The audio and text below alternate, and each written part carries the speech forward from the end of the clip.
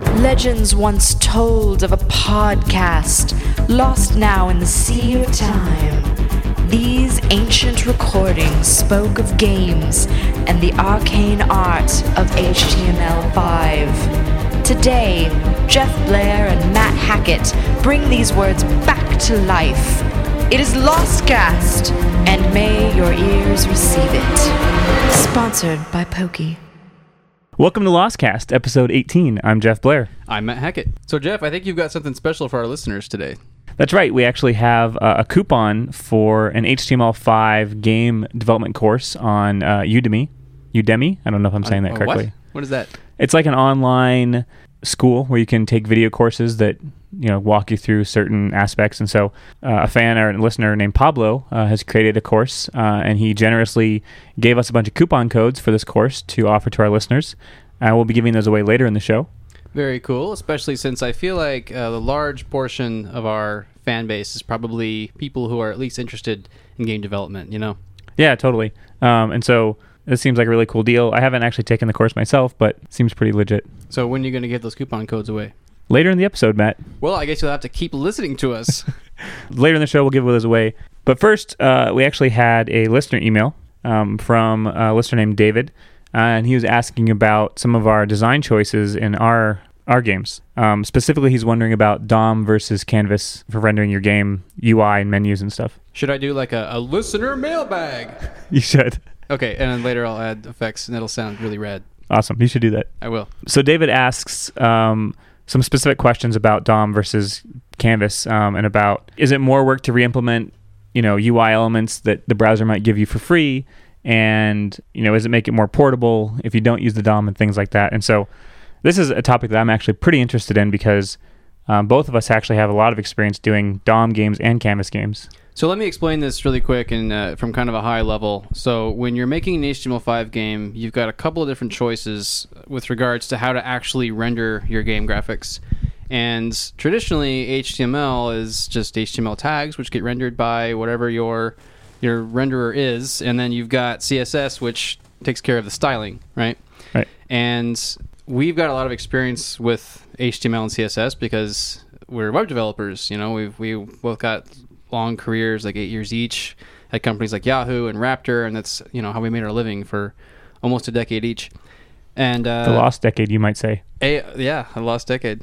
So actually, the first game engine that I wrote was called Diggy, and it was DOM based and CSS based, and so I know firsthand the pain, like the parts that are easy and the parts that are hard when you're making a game with HTML and CSS. So this particular question is more about like the difference between user interface stuff, It's kind of asking about a hybrid approach.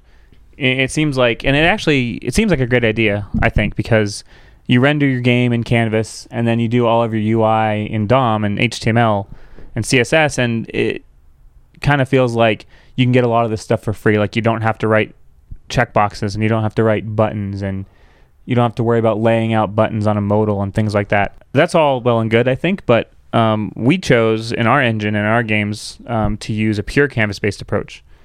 And I think that we did that for a couple reasons. The first is probably portability. Of course, you're writing code for the browser when you're writing HTML5 games, but what you're really doing when you're writing just JavaScript is writing against the JavaScript VM, right? Like we don't really use much DOM. We just use the canvas tag, but that can be abstracted away with technologies like game closures, Stack and Ludays, Cocoon.js, and things like that. Yep. And so as long as you're running purely, most of your code as pure JavaScript, it really opens up the door to using the JavaScript VM or V8 or whatever, SpiderMonkey, somewhere else, some other device, like a phone, or we tried to do it on Xbox, not using V8 obviously, but right. Other engines. So there's that. I feel like it's very much more portable when you're talking about pure JavaScript. I think it's because when you're talking about HTML and CSS, you have to have all of this overhead attached to like having your renderer and stuff like that. Whereas if you look at the analogy of like Canvas is basically a dynamic image tag, you really only need to implement one tag, which kind of focuses your implementation, right? It does, yeah. Whereas like if you've got an entire web renderer, you need to keep in mind, like you need to support divs and spans and images and inputs and headers and articles and footers and like however many hundreds of tags there are these days, especially in HTML5 where they've added a bunch of new ones. I mean, they deprecated some. And you don't just need the tags. You need all of the associated DOM code that doesn't live inside of the JavaScript VM to actually make that work. I mean, you need document.getElement by ID. You need getElements by tag name, by class name, perhaps. Right. You need inner HTML support. There's a lot of things that you need that non-browser environments aren't going to give you. And I think that's why implementations like Cocoon.js by Lude can afford to be a little leaner and a little faster, is because they only really have to worry about this one canvas element, which is kind of just like their viewport, right? And at that point, all they have to do is implement. I mean, it's not trivial by any stretch of the imagination, Sure. but all they have to do is implement the Canvas API as opposed to implementing all of DOM. And the Canvas API maps a lot more closely to traditional game dev. That's very true. If you were trying to write a Canvas to DirectX translator, it's a lot easier than if you're trying to write a DOM-based to DirectX or something. So when we first started working together back in 2010, I had Diggy, which was most of the way done, and you had your own game engine, which was, you were calling it Mew.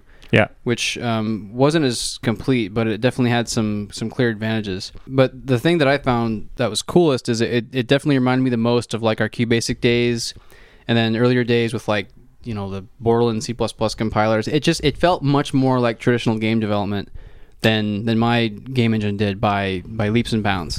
I think a lot of that is because my first forays into game development were QBasic.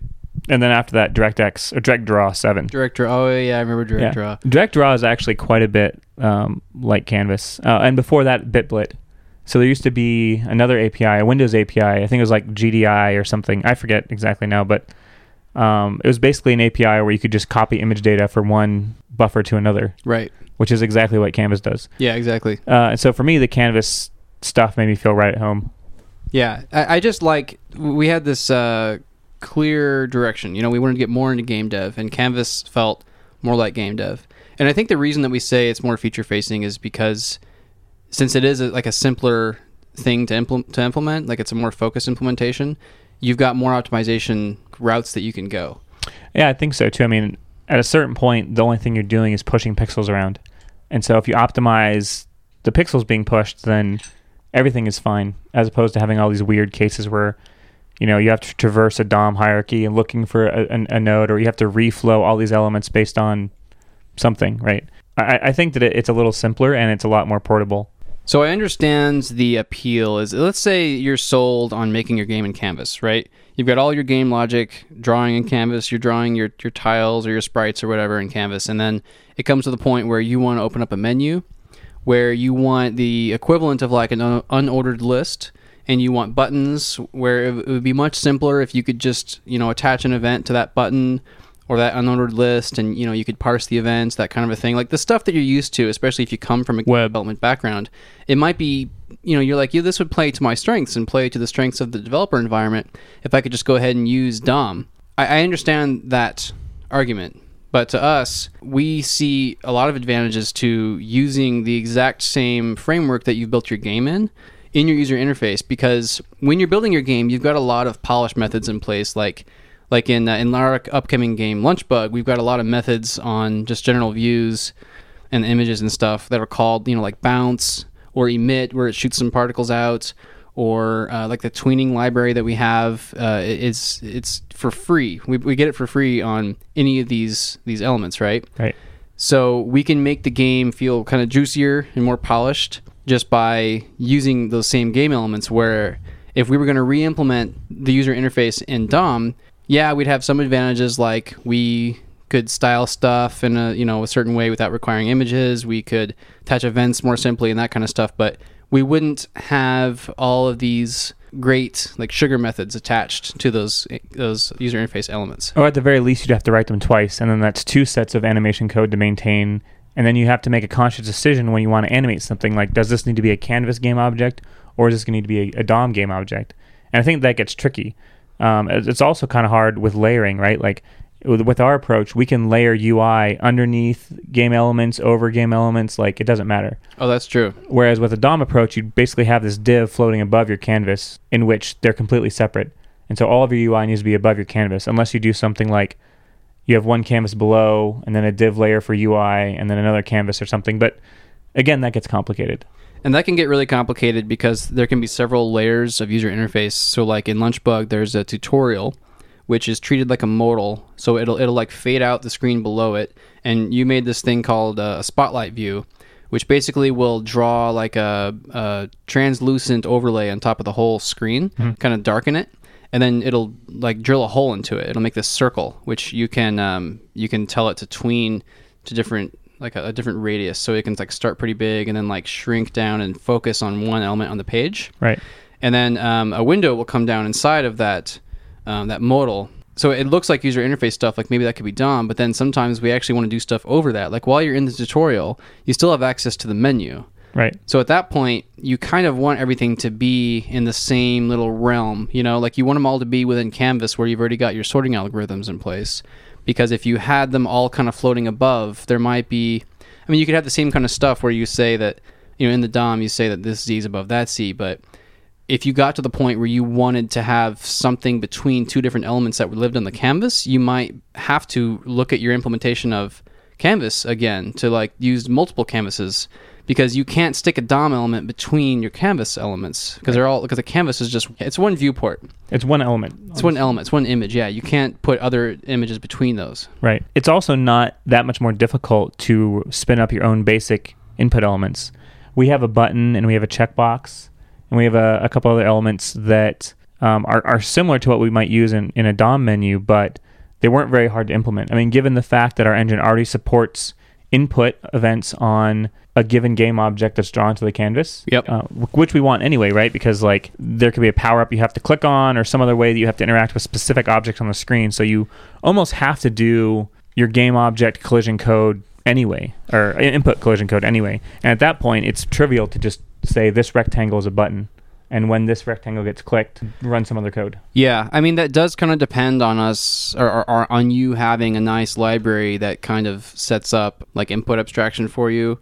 And one thing that I think is really valuable is like a parent-child relationship. And that's one reason that DOM is still pretty attractive. So like actually, whenever we quit Game Closure and we took the full-time plunge to work on Lost Decade, the engine that I had, it didn't have a very good parent-child relationship going on, right? So like in DOM, you can create a div that's like, you know, as wide as you want, as tall as you want, and then you can relatively position stuff inside of it, and that's really handy. Or you can absolutely position things inside of it. You can say like, I want this element to be in the bottom right of its container, right? Mm-hmm. And the engine that I was working with didn't support that. And that sucks, you know, and DOM, you get that for free. So that's a pretty attractive feature. But then, so you had came in and you introduced the whole parent-child relationship, and it made the library like just worlds better. I really like the concept of like the game object hierarchy, you know, where you think about it as if you had a div with a button in it. In our case, it's just we have one game object that has another game object inside of it, and the relative positioning still works and all that other stuff. And yeah, we had to do a bunch of groundwork to make this engine do the things we wanted to. Right. But I think in the end, it's a much more concise and flexible and portable approach. I got to agree. So another argument that I can think of is when you have, say, a static screen, right? So one common use case for me is like, let's say I'm working on a new feature or I'm fixing some bugs in Lunchbug. And what I'll do is I'll like hit the pause button and I'll go back to Vim and I'll start writing some code. And I notice that my computer is just flipping out. You know, the fans kick on and it's kicked into high gear, you know? Yeah. So I go back and I look at the screen and nothing's changed. All of the game elements are paused. The particles aren't moving. The creatures aren't doing their idle animations. But it is getting redrawn every single frame. Mm-hmm. And that's just kind of how it works in Canvas. You know, like every animation frame, you want to be redrawing everything basically from the ground up. And in DOM world, the browser takes care of that heavy lifting for you.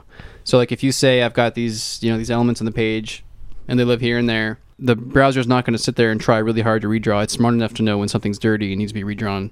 Yep. So that's pretty attractive. And you can do that in Canvas, but you have to write it yourself. I think that's kind of the big takeaway here is that DOM will give you some stuff for free, but it comes with a lot of overhead in terms of complexity, and it's not very homogeneous. Right. So, you know, you have to make the decision of whether or not that's the right choice for your specific project, I think. Yeah, that's true. There is a method, I think it's generally called dirty rectangles. Or redraw rectangles. Redraw rectangles. So like the general gist of it is that when a portion of your canvas is dirty, meaning that it is no longer, like it doesn't look the way it needs to anymore, then you redraw it. And we've experimented with some of that stuff, like especially when we were working with Game Closer. Our current game library, our game engine called Gin, it doesn't actually support dirty rectangles. No, it doesn't. I feel like dirty rectangles actually adds a lot of complexity to the code. Oh, yeah. That I haven't personally wanted to dig in and flesh out quite yet. And honestly, with some pretty... paying attention to what things you're redrawing and making sure that you're not, clearing the frame clearing the background every frame and then drawing like a fully opaque background on top of it. If you're just kind of aware of your performance considerations, then I think that with today's modern hardware, Canvas games can run pretty well. Yeah, I feel like in most scenarios our games perform reasonably well. Even Lunchbug, so the native resolution is iPad resolution. It's 1024 by 768 in landscape mode, and that's a lot of pixels, especially for like maybe like an iPhone 3 where the resolution is 480 by 320. So we scale it down, and that's a lot of pixels to be scaling and drawing for a phone like that. But it gets like pretty reasonable performance, like 20-30 frames per second. And I feel like implementing something like dirty rectangles would take so much time, and the performance gain would be nice, but I feel like you can spend much less time and get higher performance gains in other areas, Yeah, I mean, that's possible. We've actually done a lot of performance tuning on our engine, so it's pretty good so far. I mean, clearly drawing is the bulk of the time spent in every frame, and on top of that, text drawing is probably the most. Yeah, it's really surprising, especially like on iPad. Yeah. We've noticed that when you do like a fill text on iPad... Stroke text.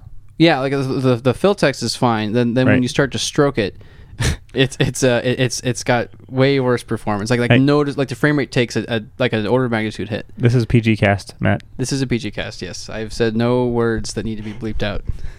I'm talking about Canvas API, Jeff. What are you talking about? Nothing. Canvas API. Yeah. So we took those calls out on iPad. I think we've got some. It's not ideal. We've got some hack in there where it's like if is iPad or if is touch or something, then just don't draw stroke text on those particular screens or whatever. But we want to experiment with buffered text stroking. Yeah, and I feel like the buffering your text views is kind of in the same ballpark as dirty rectangles. It has some of the same problems. So what we're talking about here is like, let's say we have in our game engine, we create what we call a text view, which is basically like a game view, only instead of drawing an image or a background color, it'll be drawing text. So it uses fill text or it uses stroke text or whatever you tell it to, right? Yep. And we'll say that's like, okay, this is 320 pixels by 120 pixels, and the text is, hit points equals 5 or something. And every single tick, every single redraw frame, it'll be drawing like the fill text, whatever you tell it to. And the stroke text and the shadow and whatever else. Yeah, and it's way faster, and it can be much more easily hardware accelerated if it's just blitting pixels it already knows about to the screen, or just an image, like a sprite. That's way simpler. So we've been experimenting with these implementations where a text view will tell it to like buffer itself. We're like, we don't want you to change. So like an example in Lunchbug, there's a store where you can buy different pieces that you want, and there's this big image in the background that's like a wooden box that contains the items, and up at the top there's this metal panel, and we're internationalizing our game. It'll be localized, so we wanted to make sure that that's the actual text and not part of the graphic. It actually says store, right? And the problem is it's redrawing the graphic, and every single frame it'll redraw the fill text and the stroke text, and it performs terribly on iPad, right? So we were experimenting with telling that text view to buffer itself, so it'll just be drawing an image instead. But it's got these problems where, like, what if, first of all, which properties change that needs to set, like, the buffer to be redrawn, like flagging it dirty, right? And then, like, how big is the text? You have to do stuff like, what is that in Canvas where you can, like, it's measure text. Measure text. It's kind of like awkward. It only gives you the width, doesn't give you the height. And then some things happen, like the stroking can sometimes go outside of the bounds that you would expect. Right, and so you kind of face a situation where you have to allocate a bigger canvas than you actually need. I mean, one approach would be to have a huge canvas as your buffer, and then you just draw your text to the middle of it. But then you still have to, kind of crop it when you blit it to the screen, or else you're like blitting more pixels than you really need to. So that also has weird performance implications and memory usage. Yeah, it's like it sounds easy off the cuff, right? You're like, so I just want this to cache itself, basically. It's like, so I change the text, I just take all that, blit that to a separate canvas, and then save that as a local image, and then draw the image instead of the text, right? Sounds easy enough, but there's all these edge cases which just make it non-trivial. Definitely. I guess that's kind of a tangent about text views. Yeah, sorry. That's fine. I think the upshot is that a pure canvas-based approach is more flexible in a lot of ways, even though it's also more work at the beginning. I feel like our engine is kind of in a place where we get this stuff for free now, where to us it's like, oh, we're going to implement a modal. Like, there's no choice. It's do it in Canvas because our engine already has buttons and checkboxes, and it knows how to render and reflow and things like that. I feel like we have a lot of experience in this area. We were working on a game back in our game closure days. There was a game, it was all using their SDK, which was primarily canvas based, and then you were kind of doing a brand new version which was DOM based. Yep. Because you could get the 3D transforms going on in CSS, and then you could get the hardware acceleration on iPhone 3 or something. We've talked about this before. But essentially, so I've got Diggy. I made a whole game engine in DOM and CSS, and then we went back, and now we've got a whole game engine in Canvas. So I've got experience across the board there. And then you yourself, like you had made shapes in DOM and CSS. We had that Canvas game, and you went back and you re-implemented it in DOM. So it's like we've got a pretty full featured we've got a lot of experience in this area. And I think our general advice is just stick with Canvas. It is, if you're willing to get into the nitty-gritty of like low-level canvas manipulation and kind of rolling your own event structure and figuring out where on the screen, which object on the screen intersects a user's input. Right. So if you're willing to get into those realms, Canvas is more flexible and gives you a lot more power, but and it's more future-facing. And it's more future-facing. Right. Future. Long story short, we're obviously big Canvas advocates. Having done both, we really feel like it's the way to go. There are instances where it's slower than DOM in circumstances on mobile phones and stuff, but that's only going to get better in my opinion. And I mean, like if you have to support Internet Explorer 8 for some reason, right, then you get into the realm where you might want to, support it. We're in a nice place in that we can support whatever the hell we want. Basically. That's true. I guess one other thing to talk about in this subject would be, so some game engines, you code your game and then they will take care of whether it's rendered in Canvas or DOM. Right. And so that was actually something I was thinking about trying for our engine, but the more I kind of got into it, the more I felt that having just one homogeneous code base or one homogeneous rendering pipeline was better. I just feel like that's looking backwards, Yeah. The areas where DOM and CSS, the areas where those need support are kind of items of the past, like Internet Explorer 8 and then iPhone 3. It's like when you look at the new stuff coming out, where all the excitement about mobile gaming is, it supports Canvas, and sometimes even WebGL. And most of these newer Android phones and the newer iOS devices, they run great. Lunchbug runs fantastically. Aside from the text stroking issue that we were talking about a minute ago, Lunchbug runs fantastically on the iPad. Yep. And that's pure Canvas at 1024 by 768 pixels. I've seen it get like 40 frames per second on my iPad 1. Yeah, iPad 1. I'm really satisfied with that. So imagine people that have the iPad 3. It's just going to be... My assumption is that it's amazing. There is a 3, isn't there? Yes. I wish. It's the new iPad. It's not 3. What? Right, isn't that right? Is that their Apple's new thing, their marketing thing? Well, it's kind of like they want to make it like a brand. There's like the MacBook Air, and it's just, this is this year's MacBook Air. And so they're moving the iPad in that direction too. Like, this is this year's iPad. Oh, weird. As opposed to like iPad 1, 2, or 3. Huh. That's what I think, but I could be wrong. This from the people who have like mountain snow leopard cat coming out soon. I can never keep track of what is what. Mountain Lion, Matt. Mountain Lion? You were a terrible OS X fanboy. Oy.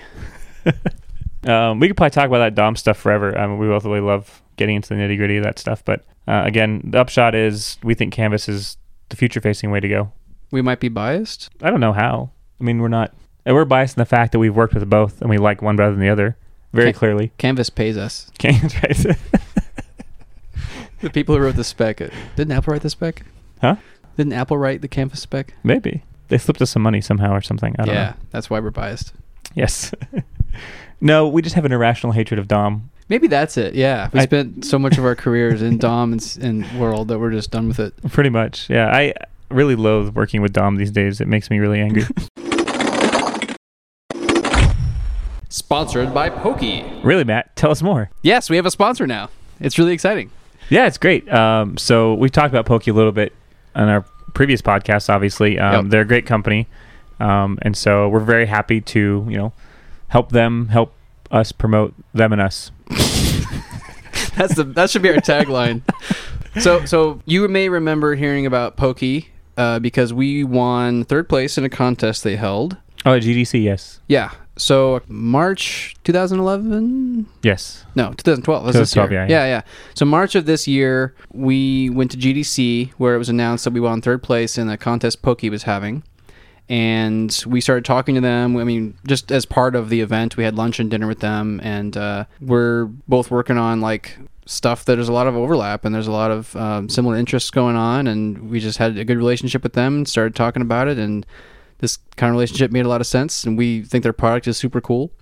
Yeah, definitely. We even just implemented their new API, Leaderboards API, most recently on Onslaught Arena. Yeah, that's right. So Corey, I believe it was, from Pokey, launched this new feature on Pokey. That's POKKI.com. Mm-hmm. And you can play Onslaught Arena there. And yes, you can play Onslaught Arena in other places, but if you play it on Pokey, there is a high score API, which people who've been following us for a long, long time, like since 2010, may remember that Onslaught Arena actually launched with a high score leaderboard when it launched on the Chrome Web Store in December 2010. That was the grossest ball of Python that was me learning and implementing Python and App Engine at the same time. Right. I'm surprised it lasted 5 minutes. It actually lasted like a month before something broke, and I just saw that as an excuse to take it down. Yeah. So I am thrilled to have, it was really easy to integrate Pokey's high score API. Yeah, so go play and try to beat high scores. And we've been staying away because we think that we could beat your high score. We probably can. You people who are going to play Onslaught. You people, huh? You people. My high score, I get like 60,000 or something, 50,000. Huh. And I mean, if you don't have any context, that score doesn't mean anything to you, but that's hard. That's like beating the whole game. And that game is really hard. I've actually gone back and played it a few times since, and without practice, I can't just play through the game and beat the Green Dragon and keep going. The Green Dragon always kills me. Always. Me too, yeah. He is insane. I breeze through the first, 30 waves or whatever. Yeah. And then at wave 30, the Green Dragon is just this brick wall of a boss. He is way too hard. Yes, what is wrong with us? I don't know. I blame you. You did the AI programming. You jerk. I even remember while I was developing that boss, I was like, this is terrible. Yeah. Well, I didn't think it was terrible. It was just really hard. I think I had blinders on because I was developing it and playing it a lot during the development, and so I was good at it. Yeah. And I knew, I'd say like, okay, he's going to do this for exactly 500 milliseconds. Right. Because I'd just written that line of code. Yeah. And then so, I could adapt it very easily. That's cheating. That is cheating. I guess if a reader's really, or a listener's really diligent, they can go in and look at the code and figure out the AI. Actually, it's open source now, so yes. You don't even have to be all that diligent. Good luck deciphering my janky code. There you go. So do check out Pokey, and especially check out Onslaught Arena, and I would love to see some more high scores coming in. I'd love to see people really, trying to get the top spot, and then I want to see people on there better than us. I would love a challenger. I remember there are some Google employees who are better than us. Oh, definitely. Yeah. But I don't know if they've played the game recently or on Pokey. We should. I think Dan. Remember Dan? Yeah, I forget his last name. He was amazing. He was amazing. He was better than us. So I feel we should get him over there. Yeah, we should see about that. But I would love for some of our listeners to go give it a shot, and I want some high scores to compete with. Yeah, that sounds great. So the way Pokey works is if you've got an HTML5 game, or I think they also support Flash. I think it's pretty much just anything that'll run in WebKit. It's super simple. Right now it is Windows only, which is a contention point for us as Mac guys, but Mac is on the horizon. So they are very aware of that, and they are working on a Mac version, so that's very good news. The other thing to keep in mind is that Pokey is a product, not a company. The company is actually called Sweet Labs. True. And Sweet Labs actually makes several products. Pokey is one, and another one called Open Candy. Mm-hmm. But they're a very developer-focused company, and so even if Pokey isn't your cup of tea, they're doing cool things in the space, and they're likely to launch. And they've got a bunch of awesome people there. Everyone's like really energetic, and they're all really good at what they do. And they're all really interested in helping developers. They're just an awesome company. Yep. So I was talking to my brother Sean recently. Yeah. And he's an aspiring writer. Oh, really? You know, he's having trouble kind of breaking into the market, and I think that's something that's common to a lot of people in creative professions. Yeah, I would imagine it's really hard for authors, and it's probably same ballpark for game developers. Oh, definitely. I mean, anybody who's in that realm of creating something that other people consume. I mean, videos, music, It's like writing. so many people want to do it, right? Yeah. And so you need to differentiate yourself. Anyways, the point is that, you know, he's kind of struggling, and I felt that I was in a good position to give him some advice about, you know, how to break into the market. Even though I personally don't have any experience in writing, I think that the stuff that we've done and the decisions we've made with our gaming careers is transferable to other creative professions. Oh, it definitely can be, yeah. So one thing I kept encouraging him to do was to just put his work out there, put it on Amazon, you know, put it on his own personal blog. I think that one of the things that amazes me about the last couple of years is that we'd both been toiling away on these little game demos that were pretty cool. Yep. And, you know, we showed them to our friends, and I think you had Spacius on Ajaxian or whatever, but Yep. By and large, we really weren't promoting ourselves very much with regards to these creative endeavors. And so I feel like it's really easy to kind of spend a lot of time making this really cool stuff, and then you just don't know how to kind of give it to the world almost. Our own Joe Huckabee, who we interviewed a few episodes ago, has probably had that same problem. Like he was a guy who pioneered a lot of this new tech, you know, like a lot of like the audio sprites, and like he got in the ground floor before Canvas even existed, you know, and he just didn't blog about it. So there's the unfortunate thing going on where like a lot of other people are credited for a lot of the technology that he actually was probably doing first. Yeah. So a lot of it's just kind of like getting the word out there and like just trying to get people's attention. But it really kind of hits home for me in that when we launched Onslaught Arena back in 2010, that was the single best resume I've ever created. Yeah, we didn't even have to interview at Game Closer. They just saw Onslaught Arena, contacted us, and were like, "Well, we want to hire you. Let's do this." Pretty much. And we've gotten many other offers before then and after then. And I think it's largely based on the strength of Onslaught. But I think we both would agree that Onslaught's not a particularly strong game. Hey, what are you saying? It's no Angry Birds. That's true. It's very true. We like it, and a lot of other people like it, but it's not what many would consider to be a mainstream success. Right. No. But it has opened a lot of doors for us. And I think that's the reason that, you know, you probably hear us talk about Onslaught Arena a lot. And it's because it's really taken us and opened a lot of doors for us that we wouldn't have had otherwise. It absolutely has, yeah. And I think it's the difference between actually putting something out there and wrapping a nice package, like a bow. Like we say this a lot, like wrap a bow on it, right? Yep. And that's really critically important. I've seen, like, we hang out in the BBG channel, #BBG on the free node a lot, and like everybody and their mom has a game demo, you know, but it seems to be a lot more rare that someone will wrap a bow on it and put it in this nice package, and like even just monetizing it. Like, it is okay to ask for money for your creation, you know. It is. And the other thing I think is that we kept it small. And so when I was talking to my brother, my advice to him was make short stories and put them on Amazon for free. Or put them on your blog. Basically, put them out there for free, make a bunch of stuff. I really can't emphasize that enough, is to put stuff out there and make a lot of it, and something will stick. So I think you were saying, too, like, he considers himself a writer, but he's never actually published anything, right? Right. And I think that, like, if we were talking about this 20, 30 years ago, we were having a way different conversation where it's like, I would be okay with people saying that they're, like, maybe they're a writer, or maybe they want to be a writer, but they're not published, because getting published is really hard. You almost have to have a connection at a publishing company, and then you have to go through all this stuff, because we're talking about a major upfront investment to like print on paper. And same thing was going on with video games, where it's like, you know, you needed to get a company to put behind the capital to like print your game to disc, or like actually produce the cartridges if you're talking about like a Nintendo game or something, right? Right. But these days, when there's so many avenues for game developers. Like, there's nothing stopping you from releasing on Google Play, on any of the Apple's like app stores, and iPhone, iPad, all that good stuff, right?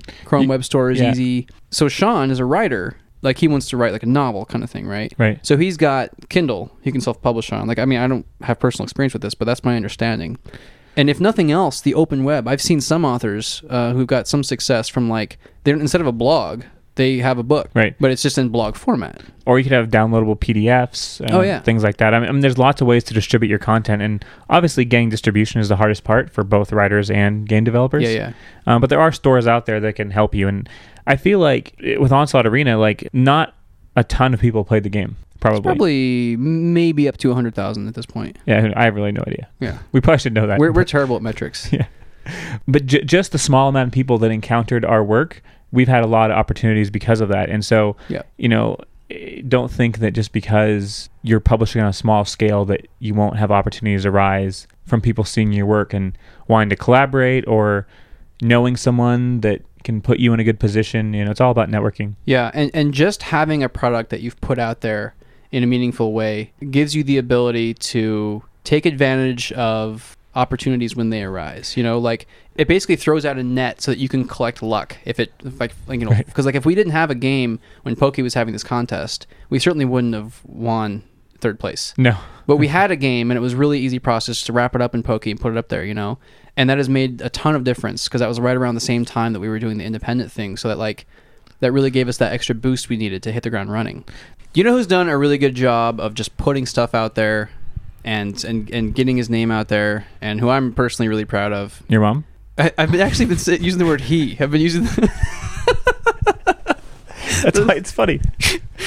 He would actually appreciate that joke. Joshua Morse. We talk about him all the time in this podcast. We do, yes. He does all of our music and sound effects. He's an amazing composer and audio engineer.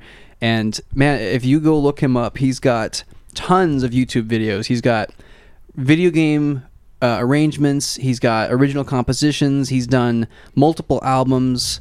I did the artwork for his last 2 Waveform albums, which are great. They're these like FM synthesis albums, and those have been really good for him, I think, because in last month's Game Developer magazine, he actually got a mention.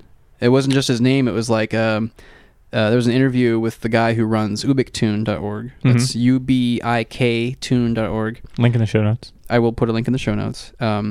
So yeah, Joshua had a song on Soundshock, which is an FM funk album, and he was called Master of Funk Joshua Morse. Nice. Like he's getting his name out there. And if you go look up information about him, he's got so much stuff, and he enables you to give him money if you want to. If you listen to his music and you want to buy his albums, he's got a lot of stuff that's up for like pay what you want, or like something really reasonable, like $3 for an album. Right.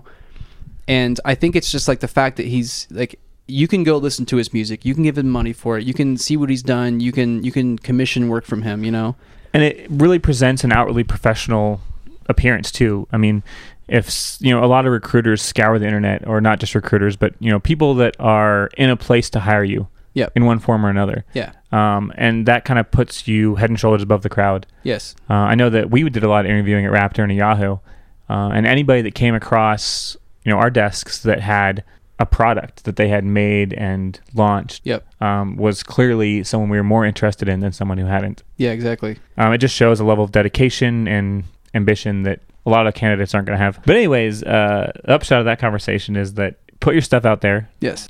Because it will open lots and lots of doors for you. So that's the advice you'd give to your brother Sean. You'd say, just make a short story, put it in Kindle. That is your very first step. It is, and then keep doing it. Like, don't just make one short story, make a bunch of short stories and put them all out there, and like have a very prominent web presence. I mean, just make sure you have a domain, whatever your name is .com or whatever your company name is .com, and make that information easy to find, make it prominent, link to it all over the place from all of your other online profiles. Yeah. I mean, it's not a surefire method for success, but it gives you a much better chance to happen upon one of these opportunities or have an opportunity come to you than you otherwise would. So that's key too. Yeah, like we haven't reached we've reached some levels of success. We've been sustainable for going on 5 months now as independents. We started our company in 2010. So we've had time to grow. And even now, we're not at any level where it's like, yeah, we're good, we're completely self-sustained or anything. We're still in the process of growing. So it's like putting your first thing out there is just the first step. It's completely necessary, but it's not going to be what makes or breaks you necessarily. Right, and we've set ourselves up to hopefully succeed. Right, we've at least given ourselves the opportunity to try and make our company work. Yeah, and whether or not it works or it fails. Both of us are going to be in a great position marketability wise. I think we've talked about this a lot. We always talk about the state of our business and where we're going to be in a few months and what's going to happen if we can't, pay the bills or whatever. And it always comes down to, well, the worst case scenario is we go back and get 9-to-5 web dev jobs, but we're so much more experienced having started our own company and doing all the things that entails that we're very, very... It puts us in a better spot. It does. It makes us more marketable, and we have skills that other people aren't going to have, and that kind of puts us above the rank and file in terms of hiring opportunities. Yeah, and for Sean, it's like if he can never actually get if he doesn't make the book that sells a ton of copies and can that he can make that his job, he can at least maybe use his portfolio to get him like an editor position, and maybe that'll get him like once he's got an in at the company, it's much easier to have someone's ear and talk about publishing your book. There's a big difference between I want to be a writer and here's a bunch of short stories I've written. I think we both know a lot of people in our circles that kind of want to be doing this kind of stuff, but just don't ever sit down and take the time, even if it's, an hour a day, to just kind of create a product. I think mostly it's a question of focus. Definitely. Can you stop working on whatever it is that does not put you closer to your goal? Exactly, yeah. And that's hard. I know how that is. Like, even to this day, I will think about like, oh, it'd be cool as a website where XYZ. And like I'll start to mentally spend cycles on it, and like I'm just barely able to stop my fingers from going to the keyboard and begin working on it, Right. But that's the difference is being able to focus or not. And that's really hard, and that's an almost obvious case where you're like, I shouldn't be working on this, right? Like the minute you think, oh, I'm going to make Facebook for bicycle enthusiasts or something, or whatever your interest. That's $1 billion idea. Even that obvious of a comparison, it's hard to resist. But then you have these other ones, like I was thinking about this the other night. I'm spending a lot of time in the last few days, rejiggering some of our low-level engine sorting and things like that. And yeah, some of them are bugs that need to be fixed. But I find myself like really wanting to clean up this code base and change things in different ways. And I always have to ask myself, like, how does this move our business forward? Like, are people that are paying us for games going to pay us any more because of this new work that I did? That's a good question. Probably not. Probably not. I mean, when you're talking about low-level technical details, people don't really care. If you've got the greatest entity component architecture in the world, but your game sucks, no one's going to care. And so that's almost time wasted if you're just kind of spinning your wheels on this architecture level stuff.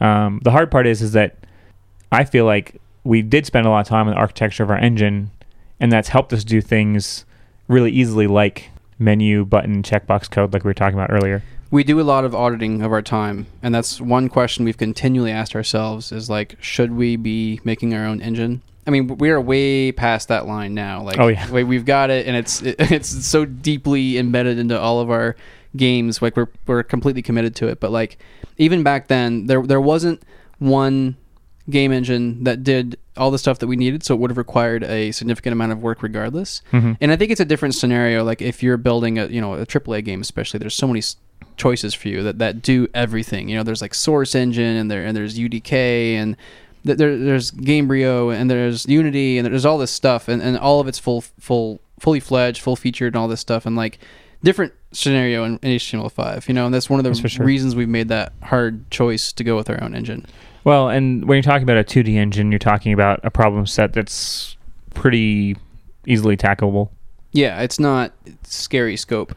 Right. I mean, we basically went from no engine to pretty decent engine within 3 or 4 months. The very first version of the engine was like a week of work. Right. And I mean, yeah, it didn't have a lot of nice features like we were talking about earlier, the view hierarchy with like parent-child relationships and stuff. That's really necessary.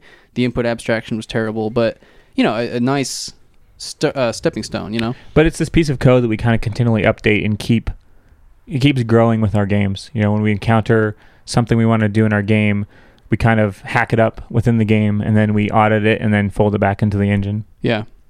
So that's kind of our general, I guess, advice is like if you're a creative person, is just begin to put your work out there, right? Right. And I think it holds true for writers or game developers or painters or whatever it is that you want to do. But then like bringing it back into HTML5 world, I think especially right now, there's all of this excitement around HTML5, and that's one of the reasons that like we're aware that it's a buzzword, but we have really latched onto it like as tightly as we can. Not just because we love it. Like we really do. It's like we've been wanting to make games in JavaScript for as long as we've known JavaScript, basically, right? Pretty as long much. as we've been web developers, we've been making these crappy little games. And then like, you had Shapes and I had Spacious, and like back before HTML5 was even a term that anyone had coined, we were making JavaScript games. But then when it became a term, that's when we were like, oh wow, there's all this buzz around this thing that we want to do. Well, yes, let's own that. Let's tackle that all that we can, you know? Right. And I think that going with where an industry, especially one as giant as like the technology industry, you know, it's like going with where the excitement is can really pay off. Like that's opened a ton of doors for us. Is like if Onslaught Arena was written in, you know, C++ or if it was a Windows game or something, we would not have had nearly as many people get excited about it. Like we've talked before about how if it was a Flash game, which is probably the closest relative to HTML5, it's not even a very high-end Flash game. It would probably be around the mid-range. So yeah, it's a fine Flash game, right? But because it's HTML5 and it's this technology that so many people and companies are excited about, and there's so much new money going into it, that has really helped it kind of elevate above the rest, honestly. Find a niche, basically. Yeah. I feel like starting within a niche is great, because then you kind of build your fan base among people that are also interested in that space as well. Right. And that kind of gives you like your foothold. Yeah. And then you can really be focused. I mean, it's all about focus, right? Yeah. We didn't set out to be an independent game studio making games for Steam or whatever else. I mean, that's something we've talked about we want to do, but when we made Onslaught, it was like, let's make an HTML5 game. Yeah, a lot of it was like playing to our strengths. Like we would have to go and learn ActionScript, you know, like relearn that stuff. We'd have to go and, you know, like we hate low-level programming languages like C. I don't want to be allocating memory, that kind of stuff. You know, it was playing with our strengths. It was going with where the buzz was. You know, it just made a lot of sense. Definitely agree. And I mean, we don't mean to like preach too much, and we're not as nearly as successful as a lot of other game developers out there. Oh, that's totally true. But I feel like there's a big difference between, you know, where we were 2 years ago and where we are now. Yeah. In terms of just our happiness and our fulfillment with things that we're doing day to day. Yeah. And we get a lot of people like emailing us and asking on Twitter and stuff is like, hey, you know, we're trying to launch our indie startup. Do you have any advice and that kind of thing? And I guess this is our long-winded response. So now we'll have a place where we can point people and say, listen to us ramble for 30 minutes. And we're definitely not trying to tell people, you know, how to be successful necessarily, but we all have these people in our lives, like my brother and, you know, the people we've interacted with that want to break into the creative industry, and they just they're not sure how to do it. And so I always want to help those people because I was in that same spot. It's close to your heart, right? Yeah, exactly. You remember being there where you're like, oh man, I wish I could make games full time. And like I always feel like if I can do something, other people can do it too. I mean, a lot of it's just about spending the time and making the effort. I really hate it when people say things like, oh, I can't do that because blah. Yeah. You know, it's like, no, you can. You just have to figure out what to do. Like, there do are it in your spare probably time. people like who aren't maybe as smart as you, who aren't as lucky as you, and they've been doing it, you know? Right. It's all about figuring out the process and just kind of like sticking to it. Definitely. So part of what this sponsorship with by Pokey does for us is it ensures the development of our next game. That's true. So we talked a little bit about Super Lava Sword, which we're now calling Lava Blade. Yeah, I think we've started to finalize on a title. So we actually had, you may have seen us blog about it, we actually finished a HTML5 Portal game called Lava Sword a while ago. And the thing with those HTML5 Portal games is they really need to be very basic for performance reasons and also budget reasons. Like, you don't get a whole lot of money for those games. So if you spent a ton of time making it really, really good and really polished and excellent gameplay and all You're that, losing money. You are losing money. So it kind of has to hit a bar. And the bar that we aim for, we go and we play other Portal games on these sites, and we try to do something that's a little better than the medium. You know what I mean? Right. So that's where we hit. And so Super Lava Sword is kind of what we were talking about with, like, we love the concept. We just wanted to spend more time on it. But we said, we couldn't afford to spend it on the Portal game. So rather than trying to have like this kind of heavy-handed, like Super Lava Sword, like all these syllables, then having this like direct relationship, all-out sequel at that point, right? Instead, we're going with Lava Blade, which I think kind of rolls off the tongue and is quite simpler.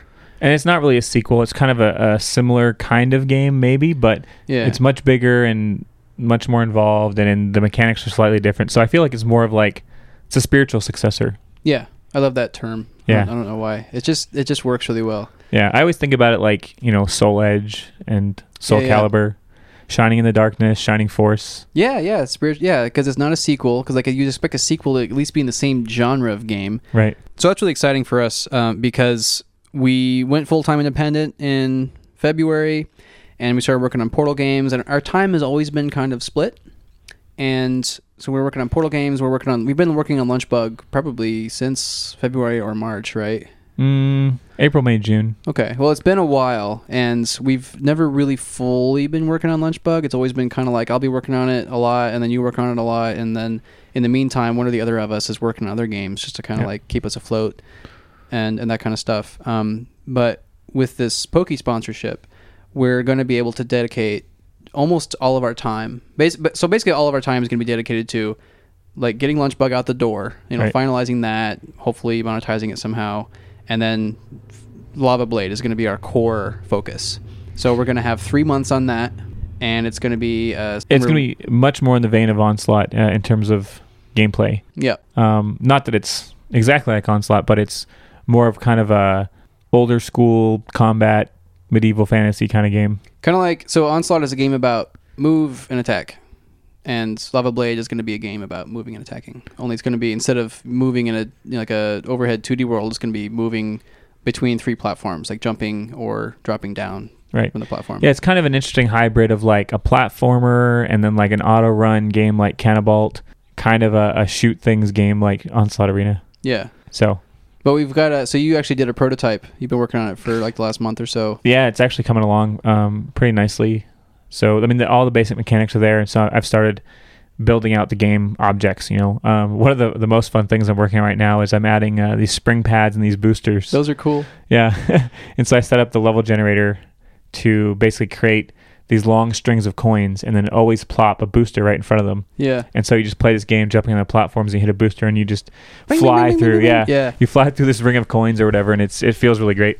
So that's why I'm so excited about Lava Blade, is because it's really going to be our first full-time studio game. Because like Lunchbug, it was kind of ad hoc, like it has been a game that we've put like most of our resources into and that we spent a lot of time on, that we're really proud of it, and we want it to stand tall and all that, and we feel like the quality is there. But it has not been a game that we've been able to design and like scope out and schedule all this time for, And Lava Blade is going to be our first game where we get to do that. Like, we spent a lot of time before we've written a single line of code. We designed the whole thing. We did like flowcharts, and we did paper prototypes and all that stuff. It definitely feels like we're taking a much more professional approach to this game. Yeah, as opposed to the other ones. The other ones felt a little ad hoc. They're just like tossed together. Yeah. Although Lunchbug is actually turning out amazingly well, I think. For having no process whatsoever. That's true. Well, besides us, like, here's a game prototype, let's build it. A lot of that came from our listener feedback. Like, we actually gave a link to Lunchbug on a couple of episodes ago, and we got a healthy amount of emails from listeners. Thank you very much for that. And we've actually made a lot of changes based on that feedback. We did. We actually, because of listener feedback, we added the concept of levels. So, like, there's 20 levels in the game that you can play through, and that unlocks the endless mode. Whereas previously, you were just dumped into endless mode, and we didn't really have a very good game loop. It was pretty much just leaning really heavily on the game mechanics. Right.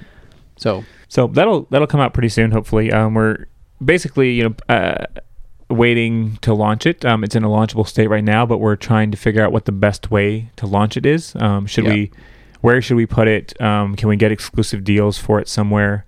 Yep. And so everybody wants us to integrate with their API, and we're trying, like, there's only so many hours in the day, so we're trying to figure out like who to prioritize, where to focus our time, and then at the same time, we can't spend that much time on Lunchbug because we have to get back to Lava Blade. Right.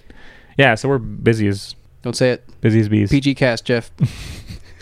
But anyways, that'll be coming out very soon, hopefully. Maybe within the next couple weeks. Who knows? Hopefully. Yeah. You were just looking at integrating Facebook credits yesterday. I was, yeah. I was kind of hoping that Facebook credits can be used outside Facebook, but it looks like you have to sign up for that. Yeah, I don't think they're quite ready. It's got to be part of Facebook right now. Meh, whatever.